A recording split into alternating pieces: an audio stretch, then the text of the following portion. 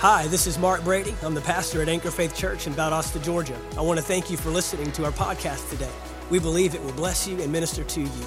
Now get ready to receive a word from God. Start with Matthew 16. We'll start where we left off last week. I told you that we were going to begin a series of messages, and over the next several weeks, we want to talk about the function of the church, the role of the church, and then specifically, what has God called us to do? What has God called us to be? Amen. Who has He called us to be? And in Matthew chapter 16, Jesus is having a conversation with His disciples, beginning with verse 13. It says, when Jesus came into the region of Caesarea Philippi, He asked His disciples, saying, who do men say that I, the Son of Man, am?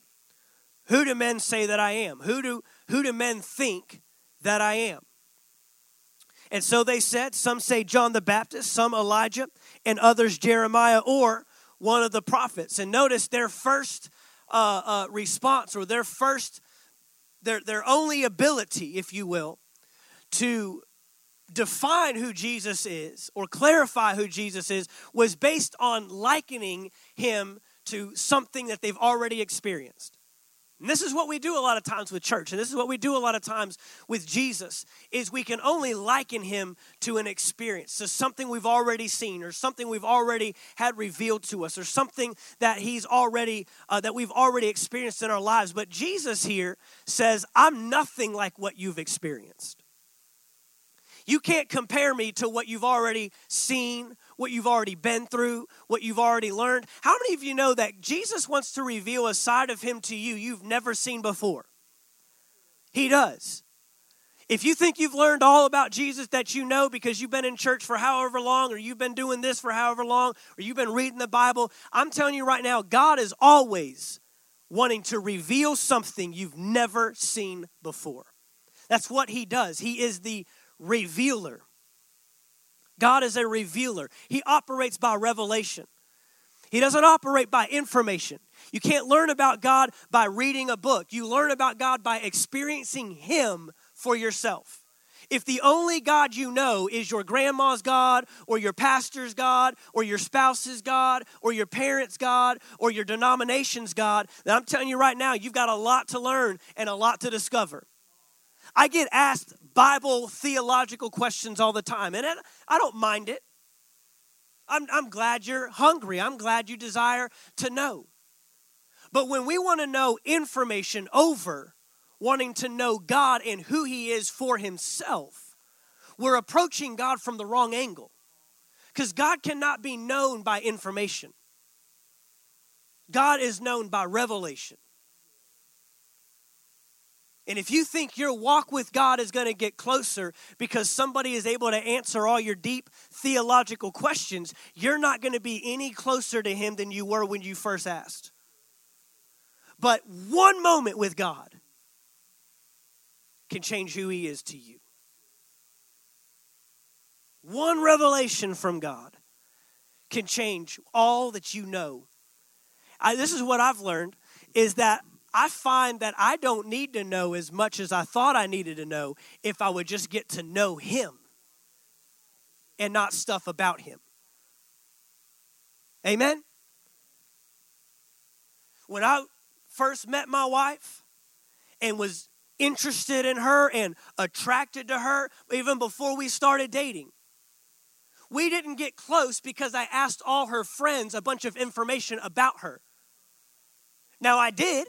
Hey, what's her number? What is she like? Where does she work? You know, all the stalky questions. All the weird questions. But eventually I had to break past just collecting information on Ashley, and I had to go out with Ashley and get to know Ashley and date Ashley and spend time with Ashley. You know what I have found is better than asking all her friends a bunch of information about her? Is getting to know her intimately, closely. That might have been more information you wanted to know about me and my wife today. That's okay. You did it too. Y'all had the 2 o'clock phone calls. You hang up. No, you hang up. No, you hang up. No, you hang up. Are you asleep? No, I'm not asleep. Well, you were snoring. I just do that sometimes. I heard everything you just said. Yep. That was before texting. I didn't start texting my wife until after we were married, I feel like. I don't think we did. I mean, it was you talked on the phone or you didn't talk. Real conversation. All the young people are like, what? You talk on the phone? That's what these things are supposed to be for. That's what this was originally created to do, to talk on it. They could hear your voice. Okay. So God wants to reveal himself. Doesn't just want you to go around collecting information. And God, I'm telling you, God will blow your mind. You'll find that there's no experience acceptable. There's no way you could compare who God is by just likening it to what you've already experienced. What if God wants to show you a side of himself you've never seen? And so he goes on. Who do you say that I am? Now he's talking to people that ought to have a little more insight and have a little deeper connection, right? Who do men say? Who does the public say? Who do those that are far away say? But now who do you say? You've seen a little more, and you've been around me a little deeper, and you've heard me a little more. Who do you say that I am? Simon Peter answered and said, you are the Christ, the Son of the living God. And Jesus responds, and he says, blessed are you, Simon of Jonah, for flesh and blood has not revealed this to you, but my Father who is in heaven. He said, you didn't come to figure that out on your own. See, you can only learn so much about God on your own. Your own natural ability. Look, there are theological books. There are deep thinkers. There are ministers that have given their lives, instructors and philosophers and teachers that have given their lives to knowing stuff about God. But I can tell you right now, it never beats knowing who God is for yourself. I'm not telling you to go those routes. God values education. God values learning. God values a heart that desires to be taught and to be shown more. But at the end of the day, your relationship with God and with who he is cannot be grounded on stuff about him. It's got to be grounded in him. And you'll find that in all your natural learning is limited. But my Father who is in heaven, he's revealed this to you. And he goes on to say, and I also say to you that you are Peter, and on this rock I will build my church. And the gates of hell shall not prevail against it.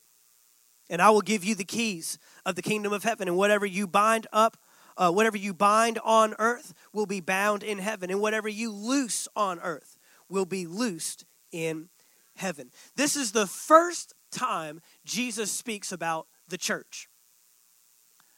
The church here in this writing is a capital C. This is not just any church. He's talking about his church. How many of you know that there is a his church? He takes it personal. He said, I will build my church. He said, this is my thing. So to try to build church without Jesus is no more church, is no longer church. We cannot have the church of the living God without Jesus and how he defines it. This is the second thing that we see, is that if Jesus takes it personal, then we don't get to redefine what he's already defined. You know, we do this a lot in society. We redefine what God has already defined. There's a redefining of terms today. There's a redefining of love. We've come out with all new kinds of definitions of love today. New definitions for marriage. The world is trying to recreate what God has already created. God has already defined it. We don't have to step in and try to create a new marriage or a new idea of love. And we don't need to try to create a new idea of church. He's already given us a template. The third thing we see is the very first time that he mentions the church, he identifies it with authority and power, with the kingdom, with the government. In fact, we saw this last week, that the word church is the Greek word ecclesia. Ecclesia. And this is what it means: a group of people called out from the general population to serve in a government capacity to affect society. I'll say that again. It is a group of people called out from the general population to serve in a government capacity to affect society. That's literally what this word church means. And this is the thing. When he said this word church, this wasn't a brand new term to them. They had already seen this modeled on a government level. It had already been modeled before them. Jesus was pulling a template that had already been visualized before them. It had already been visible. They had already seen this in action. They had already seen a group of people called out from the general assembly of people, the general population, to legislate and make decisions that would be for the betterment of the community or for the betterment of society. They had already seen that model before them. And that's what you and I are. The church is not a building. The church is not an event. The church is not an organization. The church is not a ministry. The church is a people. You are the church. The church came to 416 Dale Drive today. I've said it before. This building could be anything. This building used to be Rugrats. Anybody come here when it was Rugrats? Anybody remember all the black lights and the glow-in-the-dark stuff? Yeah, we've done some work in here. We've modified it. We've turned it into a place where the church can come and assemble and worship God and grow in our relationships and hear the word of God uncompromised, not watered down. That's what you get to do here. But this building, this structure could be anything. It's not a church because we put a sign on it. It's a church because we put the church inside the facility. The church is a people called out from the general population. So guess what? You look like the world on the outside. But we have something different to bring to them that they do not have to offer. Have you seen the world try to solve its own problems? They're failing miserably. The solutions they bring only cause greater problems. Anybody seen this? We see it in education. We see it in our economy. We see it in our social lifestyle. We see it in our government. We see it in sports. We see it in entertainment. We see it in every sector of society. The world is trying to solve the problem themselves. And I'm telling you today, you are the only ones on the entire planet with the answer to solve the problem. The church. We're the only ones. The most powerful entity on this planet. Greater than any nuclear bomb, greater than any attack, greater than any army or military, greater than any power, greater than any level of finance. You are the most powerful entity on the planet. But when we try to redefine church, we compromise its effectiveness. So we saw last week that there is a purpose for the church. And Jesus states it. If you ever want to know the purpose for something, you have to go to the beginning. When was it first designed? Right, we just talked about a cell phone, and we just talked about all of its uses and all of its functions and all the things that this thing can do today, right? But if we want to get to the purpose of a telephone, Just get down to the sheer purpose, the bottom line. Why was this thing originally created? You got to go back to the beginning. Was it Alexander Graham Bell that invented the telephone? Just shake your head. Yes, you look smart doing it. Yep. Yeah, you're right, Pastor Mark. That was it. And it confirms me and makes me feel better. You got to go back to the manufacturer. You got to go back to the original designer. You know, the thing about purpose is purpose is created before the thing is created. Purpose is created before the thing is created. Before you showed up, there was already a reason for your existence. There was already a reason for you to come into this world. God doesn't bring anything into this world that doesn't have a reason already. Nothing shows up in this world by accident to God. There's a purpose for it.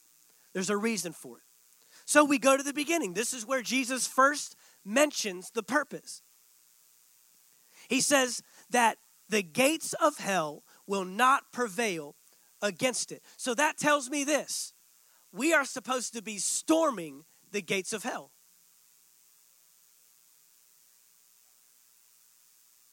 I mean, let's just take it for what it says. That tells me if the gates of hell will not prevail, will not stand against the church, that tells me we're supposed to be in the business of tearing down the gates of hell. The last time I checked, gates are not an offensive mechanism. They are a defensive mechanism. They are designed to hold stuff out, to keep stuff in. They're designed as a defensive weapon, if you will. So let me just get this straight. Let's just get this clear. Hell is not attacking us. We are attacking hell. Let's flip this thing. Let's get it back where it's supposed to be.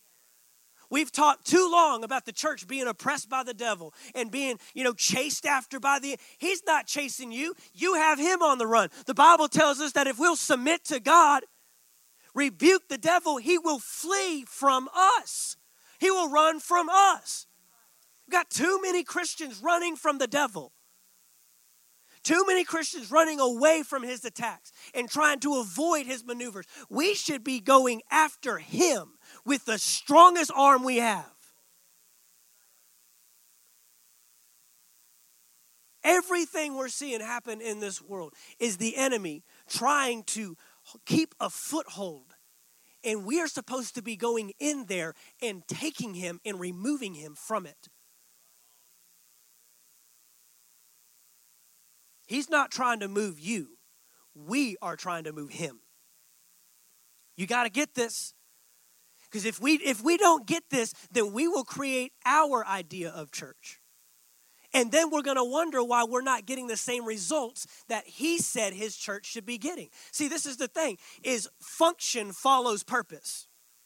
Function follows purpose. And that's what we're going to talk about today, is the function of the church. The function is how it works. The purpose is why it works. The purpose always answers the question why. But function always answers the question how. Well, how are we going to accomplish it? How are we going to get this job done? How are we going to do this? And he tells us very clearly in the following verse. The function or the purpose is to tear down the gates of hell. That's why I'm building my church. The function, how? I will give you the keys of the kingdom of heaven. And whatever you bind on earth will be bound in heaven. And whatever you loose on earth will be loosed in heaven. I'm afraid today we have a picture of churches that are waiting for heaven to do something. Waiting for God to do something.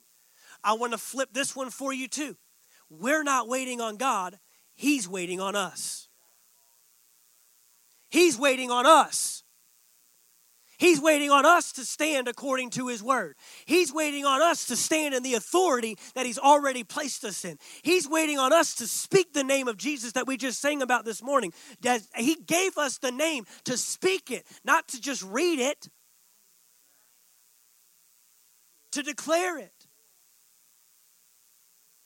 If you look in the Gospels, if you look throughout the New Testament, you will find that there is a lot that God is expecting of us and asking of us to do. And I said this last week, that we typically limit our belief system of the Word of God to its lowest form of personal responsibility.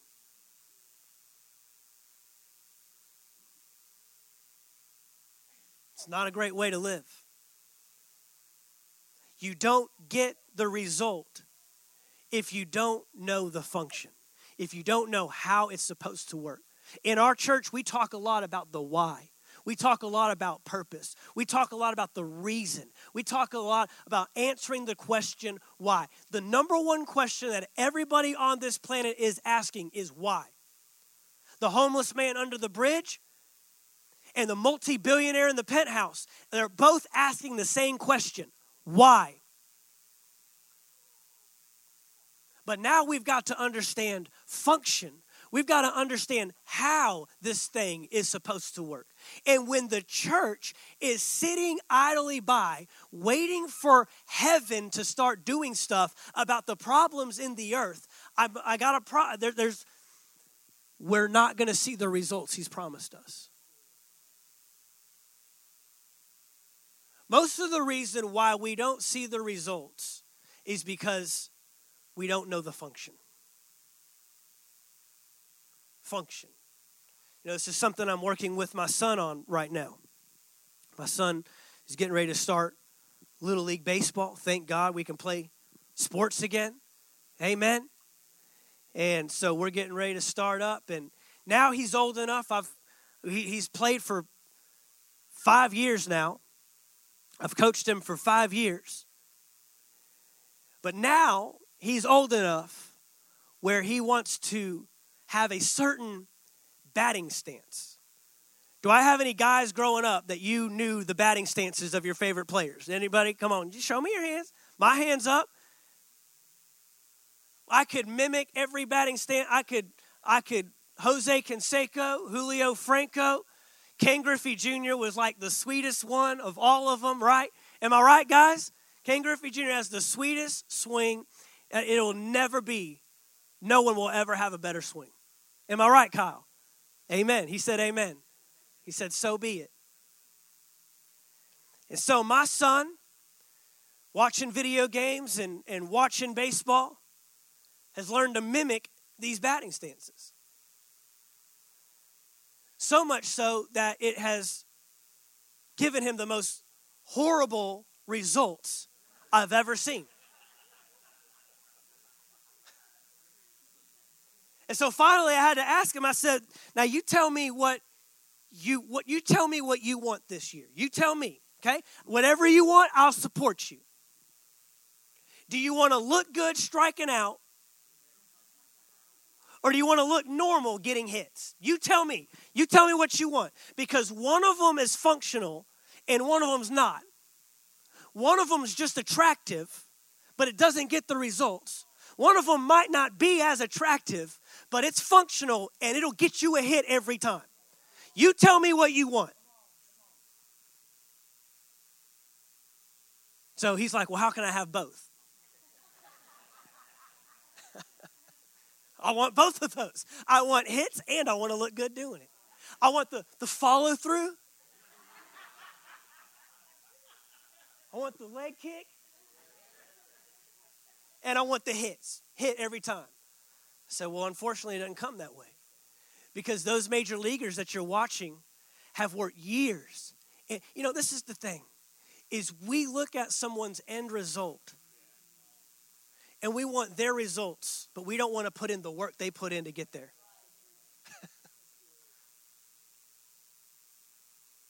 Do we just want something that's attractive? Or do we want something that's functional? Do we want something that just looks good? but it's just taking up space? Or do we want something that is just as much emphasize what's on the inside as what's on the outside?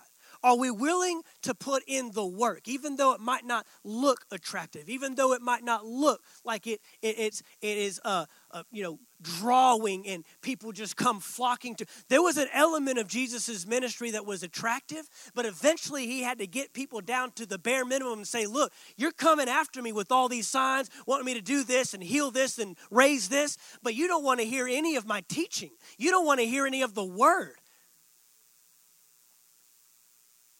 He called them a wicked and lazy generation. Because all you want is a sign. All you want is the attractiveness. But you don't want something that can really function. I told this to our leadership last week, that I believe today in 2020, we're reaping what we have sown over about the last at least 15 years. Where our emphasis from 2000 on was over the attractiveness, that we began to minimize and even compromise our effectiveness. When our priority is attractiveness, we will compromise effectiveness. That's what I had to teach my son.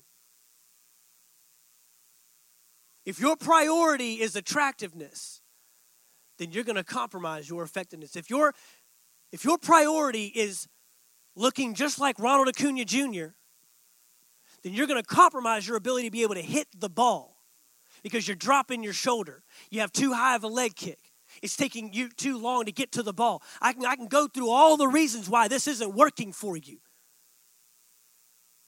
And I believe it's time for the church to get our priority back in place. Is it attractiveness or is it effectiveness? That doesn't mean that we're going to start reducing all the things that make us look good. There's a lot of things that came out of that generation and out of those systems that were in place over the last 15 years. There was a lot that was put in place that we needed. The church had forgotten that you've got to take care of your facility. The church had forgotten that it was important to clean up. It's important to have the proper lighting. It's important to have the proper sound system. It's important to have emphasis on this and that, but not at the expense of the Word of God. I'm telling you today, we can have both. I believe Jesus showed us a ministry that was both attractive and effective. In Mark chapter 2. Mark chapter 2. The function of the church. The function of the church. How are we going to operate? We know why we exist. We exist to bring the kingdom to the earth. We exist to be a light in the midst of darkness. We exist to be a pillar in support of truth. That's the purpose. That's why. But now it's time to get down to the effectiveness. Now it's time to get down past just what looks good on the outside. And what does it really take to accomplish this? How are we going to take the keys of the kingdom of heaven? And whatever we bind on earth is bound in heaven. Do you ever notice the order that this verse is in? Do you ever notice the order that Jesus, it didn't say whatever is bound in heaven will be bound on earth. It says whatever is bound on earth will be bound. Heaven is waiting for us. In Mark chapter 2, there's a story here that I think illustrates this. It says in verse 1, and again he entered Capernaum after some days, and it was heard that he was in the house. And immediately many gathered together so that there was no longer room to receive them, not even near the door. So Jesus just shows up in a town, goes to a house, and the whole town flocks to the house to come see and hear this man. And he preached the word to them. And then they came to him, bringing a paralytic who was carried by 4 men.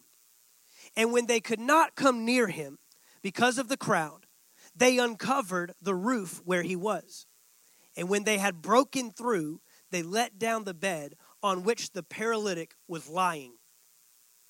And when Jesus saw their faith, he said to the paralytic, "Son, your sins are forgiven you." But some of the scribes were sitting there and reasoning in their hearts, "Why does this man speak blasphemies like this? Who can forgive sins but God alone?" But immediately when Jesus perceived in his spirit that they reasoned thus within themselves, he said to them, "Why do you reason about these things in your hearts? Which is easier, to say to the paralytic, 'Your sins are forgiven you,' or to say, 'Arise, take up your bed and walk'? But that you may know the Son of Man has power on earth to forgive sins." He said to the paralytic, "I say to you, arise, take up your bed, and go to your home." Immediately he arose, took up the bed, and went out in the presence of them all, so that all were amazed and glorified God, saying, "We never saw anything like this." We never saw anything like this. We've never seen anything like this. You know, there's always that moment where something doesn't meet our expectation. There's always that opportunity where we have this, "I've never seen it done this way before." Now, God wants to exceed our expectations. Expectations are great. God wants you to live your life full of expectation, full of faith in him, full of what is possible, full of what can be done. God wants you to live in your life not as a pessimist, but an optimist of what could be done. What would this look like? What would your life look like if you were set free? What would your finances be like if you were delivered? What would this be like? What would this feel like? What would this look like? There's an expectation. But a lot of times our expectation can become our limitation if we're not careful. Our expectation can be the box that we put God in, and he's not allowed to do anything outside of the box that we put him in. It's amazing to me that all these individuals are in this house, and they all came in amazement. They all came because they heard about what this man was doing and was capable of. They all heard about his ministry. They all heard about the miracles and the teachings and the signs and the wonders and all the things that were following his ministry. It was blowing up. But notice, not everybody came wanting to hear and learn more. You notice that? Just because we are drawing a large crowd doesn't mean everybody's there for the right reasons. Even Jesus drew crowds of people that he probably would rather have just not had there at all. Jesus had crowds of people. If we're just after a following, if we're just after attractiveness, then let's just gather whatever. But Jesus, in this moment, knows what they're thinking. There's individuals here that only came to criticize. Individuals here that only came to find something wrong with what he was doing. In fact, in chapter 3, the very next chapter. Chapter 3, he goes into a synagogue and he's getting ready to heal a man that has a withered hand. And it says that there were Pharisees and Sadducees standing around watching him intently, not to see God glorified through this miracle, but trying to see if he would perform a miracle on the Sabbath and break their law. Just because people are watching intently and gazing intently doesn't mean they're there for the right reasons. And so these individuals are reasoning in their hearts. Why does this man speak blasphemies like this? Who can forgive sins but God alone? This is what I've noticed, is that a lot of times the ones that want to give the most input have the least investment. You ever notice that? The ones that talk the loudest do the least. I had a pastor tell me a long time ago, he said, people that row the boat tend to not rock the boat. People that row the boat tend to not rock the boat. Notice we just have passerbys. We just have standbys. We just have people watching. But yet they feel like they can accuse and criminalize and call out his ministry. They're not. They have.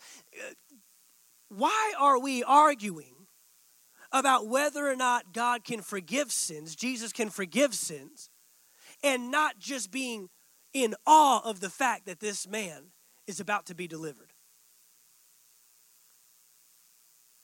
But even in the presence of some of the greatest miracles can be the greatest opposition. So this is why we have to come with a heart that wants to get involved and be invested, not just look around and criticize and call out. I can tell you right now that however long you've been here, whether this is your first time here or you've been here for all 9 years, I'm sure that there is something we do that you would rather us do differently or not at all. That's fine. That's okay. But the last time I checked, we weren't building the church for man. We were building the church for God. The last time I checked, this house is to glorify him. We're not building an altar and building a tabernacle and building a temple to make us comfortable. We're building a tabernacle to glorify God and invite his presence in this place. And the music might not be your style, might be a little bit louder. The lights might be a little bit darker. The foyer might be a little bit smaller. There's all kinds of things we can pick out and we can choose. But I can tell you right now, the hands that get involved and the hands that get invested, they don't say as much.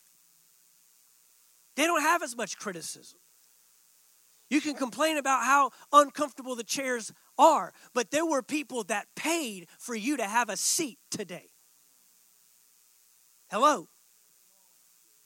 There's always going to be critics. It doesn't matter how great how great the miracle is. It doesn't matter how great God is moving. It doesn't matter what kind of powerful service took place. Something will not be to our natural physical liking. And this is the greatness and the great thing about church is we all get to come in here and we get to lay down our personal agendas and take up his. We all get to lay down our personal desires and our personal likings, and we get to say, Father, what are you doing in this house? Because I can point you to person after person after person throughout the Old Testament that did something miraculous for the kingdom of God that probably most of us wouldn't have followed. Sure, you can read about them afterward, read about their accolades and read about the parting of the water and the slaying of the giant. But did you know that giant slayer was a dirty, nasty, stinky shepherd that committed adultery on his own wife with another man's wife while the other man was at battle and had the other husband killed?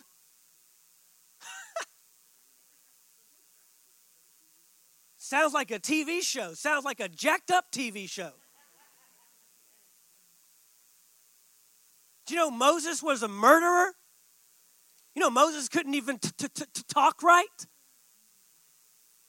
If I got up here stuttering like he did, you wouldn't listen to me, because there's plenty of other way better speakers with greater oratorical skills than what I can put together. But this is how God operates. God didn't ask us,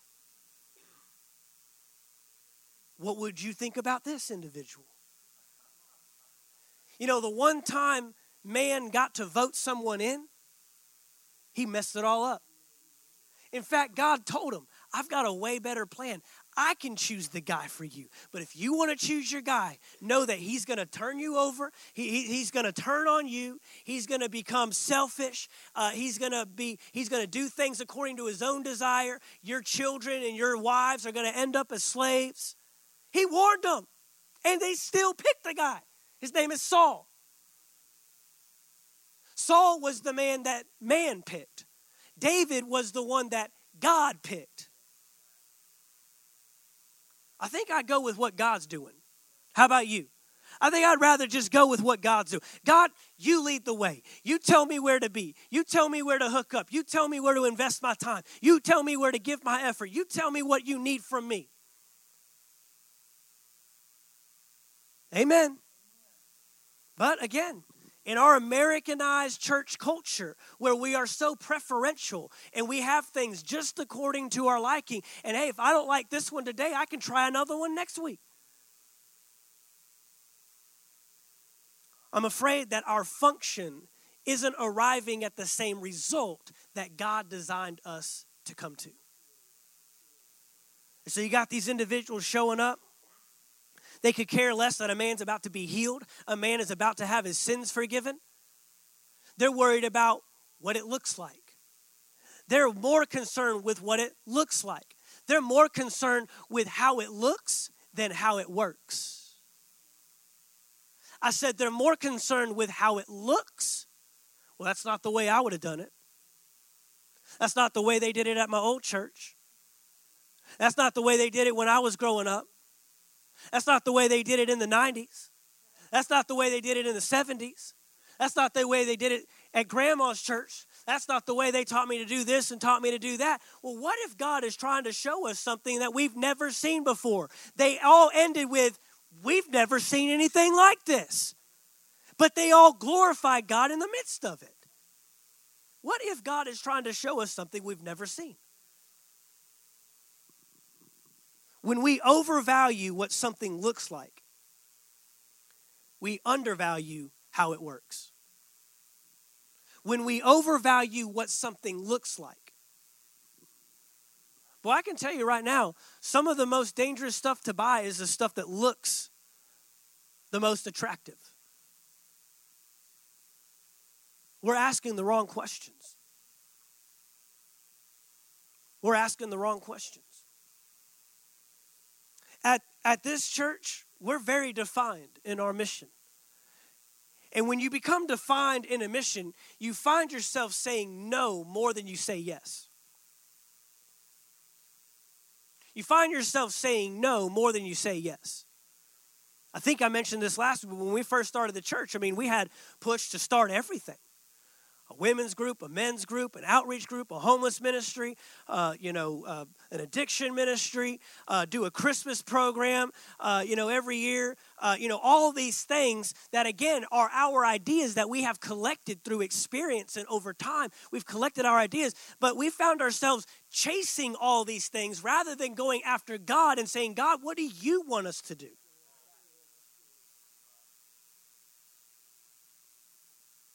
We tried the whole coffee and donuts and breakfast items before church. I've had people ask me, why don't y'all serve coffee? Because there's coffee shops in town. Because there's a Flash Foods gas station right across the street. But we found that we were more internalized than externalized. We found out that before service, all our thought was, am I getting my coffee and my donut and talking with people in my circle rather than being engaged with the first-time guest that's walking in for the very first time, that this may be the last time they are giving God an opportunity to minister to their life. And we're missing that because I need a donut. That's not my mission. My mission is not to serve coffee and donuts. I can direct you to some great places that serve coffee and donuts. And if you want that, leave the house a little early, grab your coffee and donuts and come here and serve and put your hand to the plow. But that's not what we're called to do. See, a lot of times we're just trying to copy what someone else is doing rather than hearing God's heart and saying, what are you supposed to do? What are you supposed to do? I will not be a copy. I will not be an echo. I will be a voice. I will not say and sound like what someone else is doing. I'll be a voice that others will want to come follow. And so Jesus came and disrupted everything, man. He shows up and he's messing with all their systems, all their mess, all their theology. And they miss Jesus, the Messiah, standing right in front of them because they would rather criticize than buy in. Who was the one that said, "You are Jesus Christ, the Son of the living God"? Not the theological Pharisee that knew every Old Testament prophecy about Jesus, but yet missed it when it was. It was a fisherman. A fisherman that right after he announces, "May this never be," when Jesus gets in Jesus' face and says, "Rebuke you, Jesus, may this never be," when Jesus is talking about what's about to happen to him. And then have a man that within the scope of 5 verses has this great revelation from God and then has to be told, "Get behind me, Satan," in 5 verses. It was, No, it was a man that was bought in. It was a man that left all, left the boat, left his dad, left his family, left comfort, left familiarity, left home to follow a man that said, "Come and follow me, and I'll make you fishers of men." What would happen if we were bought in? What would happen if we were invested? What would happen if we were locked in to what God is doing and not showing up to a house where a miracle is being performed right in front of us, but criticize how it's being done, how it's taking place? No. I think Jesus wants to do something greater than what we ever thought possible. We're not trying to imitate a look. We are here to implement a function. We are not here to imitate a look. We are here to implement a function. And when I am trying to copy my batting stance from some Major League Baseball player that's been doing it for 30 plus years, I compromise my effectiveness. I compromise my ability to do what I'm supposed to do. Vision doesn't look around. I can look at others and I can glean from others and I can learn from others. But at the end of the day, I have to walk away from those conferences. I have to walk away from those meetings. I have to walk away from those seminars. And I have to say, "Okay, Holy Spirit, what are we doing?" And it's usually a lot less than a lot more. It's usually a few takeaways. And this is the thing. The one who invented the church is very well capable of telling us how to run it. I wonder if what would happen if we would go after God as hard as we go after conferences. I mean, I've seen pastors spend some bukus of money to travel, to go to these conferences, which the conference is built up as a money getter. They're charging you to come to the conference. Isn't that interesting when someone writes a book and tells you to buy a book on how to save money? I could start by saving the $10. I'm not telling you there's not some good help out there and you need to make an investment. But sometimes we're not even doing the least. We're not even doing the minimum. We're not even doing our part. We're expecting everybody else to fix our problems. I'm telling you, God can show us. God can give us a clear picture. And guess what? We might get done with what God is doing and look back and say, "I've never seen it done that way." I believe that for Future Now. I believe that over Future Now, that you guys are going to get some "I've never seen it done that way" responses. I mean, right now, people are having to figure out how to do things differently than they ever did before. Hello? Some of you are learning, hoping you can teach your kid this semester. And you might already be a week in and be like, "When does that thing open up again? Where can I send them back? This ain't working." That was us in March. They shut down school, and it took me till about March 15th. I ain't cut for this. You have to be in a classroom with somebody else. This ain't working. I don't care if they make you go in a bubble suit. You're going back to school. I don't care what you have to wear. I don't care what they put you in. I don't care if they isolate you. If you have to wear a hazmat suit, I don't care. Put the thing on, go to school. Get out of my house. I can't teach you. You ain't listening to me, and I don't know this stuff anyways. That was my life from March, April, and May. And all of you looking at me with your judgmental eyes like, well, you couldn't figure, whatever. There's no shame in my game. I love our teachers. Thank God for our teachers. I'll send them back in that classroom quick. And for all of you that took it on to homeschool your kids, more power to you. When you open enrollment, let me know. I send my kid there. We got to know our place. We got to know our fit. We got to know our call. I tell you, one of the greatest ways to discourage your life is try to do what somebody else is supposed to do. I'm telling you, you will never be satisfied. You'll never reach a moment of encouragement. You will be running circles trying to do something God never designed you to do. All the while, what he called you to do is sitting dormant, being forfeited. There are gifts all across this room. There is empowerment all across this room. There is something God has called you to do. I am encouraging you, get your eyes on him.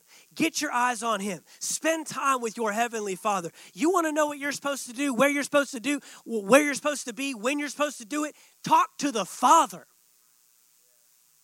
Talk to your God. Talk to your Maker. Hallelujah. We must avoid conversations that keep us focused on method and practice. We must avoid. I'll tell you what, you will cripple vision. You'll cripple vision because you compromise your purpose over attractiveness. You compromise function over attractiveness. You compromise what it's supposed to do because of what you think it's supposed to look like. I want to do things for God that I look back and say, I've never done it this way. I've never heard it spoken that way. I've never seen it done that way. I'm telling you this, God is creative. God hasn't run out of ideas. God didn't get to 2020 and say, well, I'm all out. What else is left?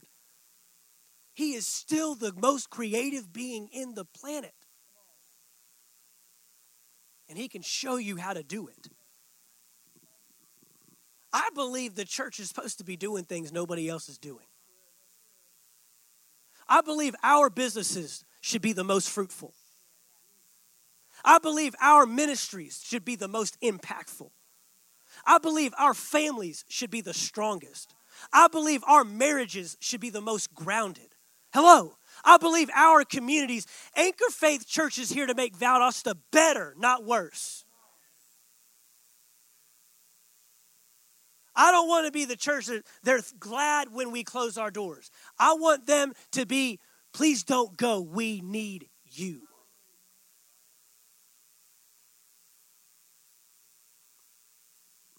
We need your people.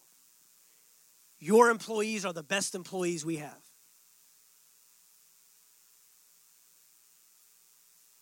I'm telling you, we should be setting the bar. We should be setting the example. Worship team, if you come. He says this at the end. I just think this is so amazing. You know what's so interesting about this story? Is we're fixated on the man's physical outward condition. He's a paralytic. He had to be brought there by 4 people. You came to church on your own 2 feet today. This individual had to be dropped down in what had to be one of the most embarrassing scenarios ever. You tore up somebody else's roof to get him in front of Jesus. That shows how bad. When you want to get to Jesus, you will do whatever it takes to get to Jesus. But we're fixated on this man's external condition of paralysis. But over in the corner was a condition far worse than legs that don't work. It was rotten hearts on the inside. And Jesus says, the church is not just here to fix the stuff that everybody sees. The church exists to fix the stuff no one sees.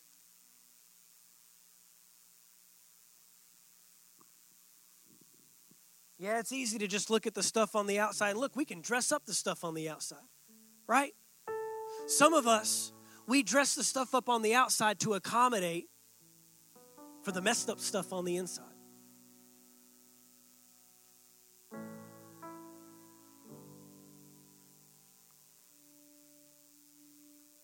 He says, which is easier? Which is easier today? Which is easier? To say to the paralytic, your sins are forgiven you? Or to say, arise, take up your bed, and walk. But that you may know the Son of Man has power on earth to forgive sins, the internal.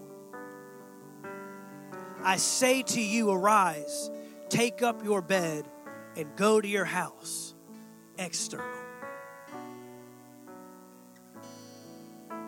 He's saying, I'm here to make sure it looks good and that it works good. I'm here to make sure that the external is healed and the internal is made whole. God does not want you walking in here just to get all the messed up stuff on the outside that everybody sees fixed. He wants to get the stuff fixed that nobody sees. God wants to minister to the stuff in this house and through this building and through this organization and through this church. He is wanting to get to the stuff that nobody wants to touch, the roots. We're all fixated on getting the right fruit, but you don't get the right fruit until you get the right root.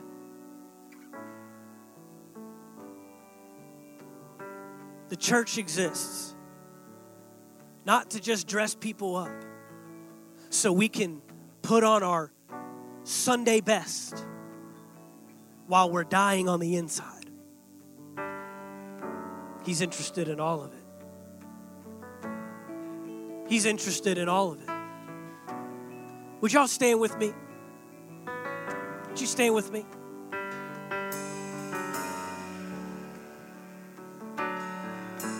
I just want this to be a moment of consecration. Consecrate means to set apart for a specific use. To be set apart for a specific use. And I want this to be a moment between you and God. Nobody around you. Nobody beside you. You and God. Say, God, I'm invested. I'm bought in. I want to be a part of what you're doing. I want to be a part of your house. I want to be a part of your purpose. I want to be a part of your vision. Forgive me for placing emphasis on what it looks like while compromising how it works. Come on, everyone in this room, all across this room, we're at different levels and different degrees. But we can all give a little. We can all do a little more. We can all stretch a little more. God, how can I be bought into your mission? What is your heart? Reveal your heart to me so I can reveal your heart to others. You're not just focused on the outside. You're not just focused on what everybody sees. You are after the heart. Man chooses by what's on the outside. But God looks at the heart. Come on, let him in the deep places right now. Let him in the places where nobody sees. Let him in the places where you haven't even given voice to that struggle within, to that issue within. He wants to heal it. He wants to touch it. So you can know that the power, that the Son of Man has power to forgive sins on the inside. He'll heal it all. He'll touch it all. But he wants to get to what's inside. What is rooted in you?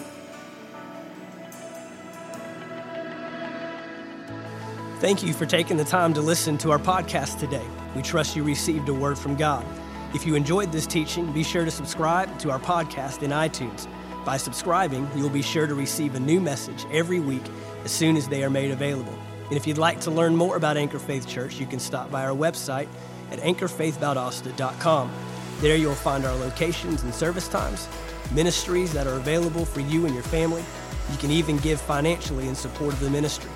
Thank you again for listening, and we look forward to seeing you next time right here on the Anchor Faith Church podcast.